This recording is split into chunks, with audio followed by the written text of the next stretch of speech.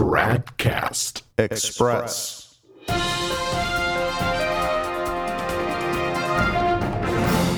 Tradcast Express, it's Monday, July 1st, 2019. Let no one say that Francis only talks about Jesus Christ being in the poor and in the unemployed and in migrants and in those with athlete's foot. No, according to Francis, Christ is also in bread. That is what the Argentinian pseudo-pope preached for the Feast of Corpus Christi on June 23rd.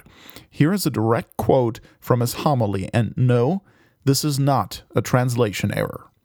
Quote, "In the presence of the Eucharist, Jesus, who becomes bread, this simple bread that contains the entire reality of the Church, let us learn to bless all that we have, to praise God, to bless and not curse all that has led us to this moment, and to speak words of encouragement to others." Unquote. Ready for another one? From the same sermon. Quote, "The Lord does great things with our littleness, as he did with the 5 loaves. He does not work spectacular miracles, but uses simple things, breaking bread in his hands, giving, distributing, and sharing it. God's omnipotence is lowly, made up of love alone, and love can accomplish great things with little. The Eucharist teaches us this, for there we find God himself contained in a piece of bread. Being simple and essential, bread broken and shared, the Eucharist we receive allows us to see things as God does." Unquote. Well, considering that Francis was talking about the Novus Ordo Mass, he's actually not that wrong. I mean, the rite does say we have this bread to offer, and that's in fact all that they do. They offer bread and wine, nothing more. Yeah, those are actually the only 2 things that never change in the new Mass, the bread and wine.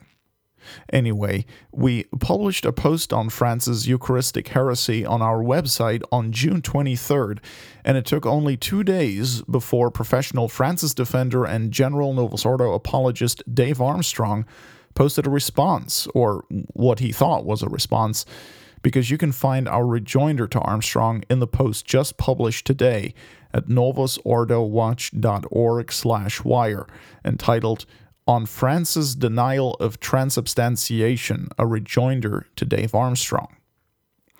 But let's not act as though Christ becoming bread and being contained in bread were the only heresy the man formerly known as Jorge Bergoglio has uttered recently. For example, 3 days after Corpus Christi, on June 26th, Francis couldn't resist and had to repeat another one of his favorite Protestant heresies in his Wednesday audience. He said, quote, "There is no place for egoism in a Christian soul. If your heart is egoistic, you're not a Christian." Unquote.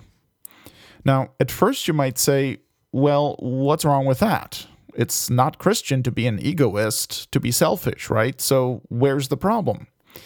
Well, it's very true that it is not right to be selfish, but being selfish does not make one cease being a Christian. It does not make one a non-Catholic. It does not mean one is no longer a member of the Church if one is selfish. I mean, think about it. Who among us is not in some way, sometimes, selfish? Hardly anyone. So does that mean we're all not Christians? We're all not Catholics? That we're not members of the Church? What, are only the saints members of the Church and all the sinners are expelled and excommunicated? Hardly. Now, don't underestimate the importance of this issue. It is so important that the Council of Trent hurled an anathema at anyone who contradicts it. Session 6, Canon 28, says this, quote, "If anyone shall say that together with the loss of grace by sin, faith also is always lost, or that the faith that remains is not a true faith, though it be not a living one, or that he who has faith without charity is not a Christian, let him be anathema." Unquote. And that's Denzinger 838. Now, let's be clear. We're not saying that it's okay to sin, or that those in mortal sin are going to go to heaven. No, those who die in mortal sin will go to hell, regardless of whether they've been members of the church or not. So, no, we're only saying that those who are in sin, even in mortal sin, are nevertheless still Christians, still Catholics, still members of the church, unless the sin is of such a nature as to expel one from the church, such as public heresy, apostasy, or schism. And you can look that up in Pope Pius XII's encyclical on the church, Mystici Corporis, number 23. Quote, "For not every sin, however grave it may be, is such as of its own nature to sever a man from the body of the church, as does schism or heresy or apostasy," unquote. So again, this is very important. If one were to deny this, if one were to say that anyone in mortal sin ceases to be a member of the Catholic Church for that reason, then you would be left with an invisible church, since no one can know who is and isn't in the state of sanctifying grace. So you wouldn't be able to identify the members of the church. And such an invisible church is precisely the doctrine of Protestantism, which is why it was denounced and refuted at the Council of Trent. Not surprisingly, Francis, who holds many Lutheran ideas, is a big fan of that heresy as well. And you know what? For him, that's not even a new heresy. Over the last 6 years, he's said it on several occasions, that those who are in some way sinful are not Christians. Unless, of course, we're talking about unrepentant adulterers. Those can line right up for communion in the modernist church. Or unless you're a migrant or a poor person, preferably with an Amazonian face, then you're basically a reincarnation of Christ himself. That's how Bergoglio's theology works. Had enough of Francis? Good, because then we can move on to Cardinal Angelo Bagnasco of Genoa, Italy. According to a report by the so-called National Catholic Register, on Saturday, June 15th, the city of Genoa held an LGBTQXYZ whatever pride parade, and so 3 parishes in the diocese scheduled public prayers of reparation. Bagnasco lent his support to the pride by ordering all 3 parishes to cancel their public reparation, calling the initiatives inappropriate.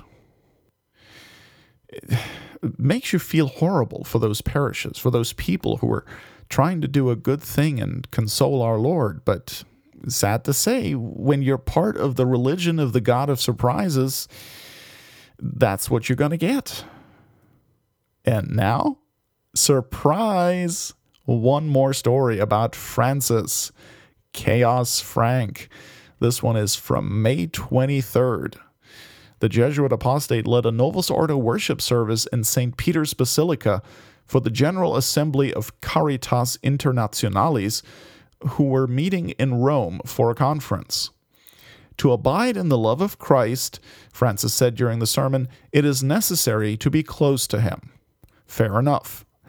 But then he continued, quote, it helps us to be before the tabernacle and before the many living tabernacles that are the poor, the Eucharist and the poor, fixed tabernacle and mobile tabernacles. There one abides in love and absorbs the mentality of the broken bread, unquote. So you've got fixed tabernacles and mobile tabernacles. It's the same presence of Christ or bread either way. And now just guess before which of these tabernacles Francis actually kneels. Tradcast Express is a production of Novus Ordo Watch. Check us out at tradcast.org, and if you like what we're doing, please consider making a tax-deductible contribution at novusordowatch.org/donate.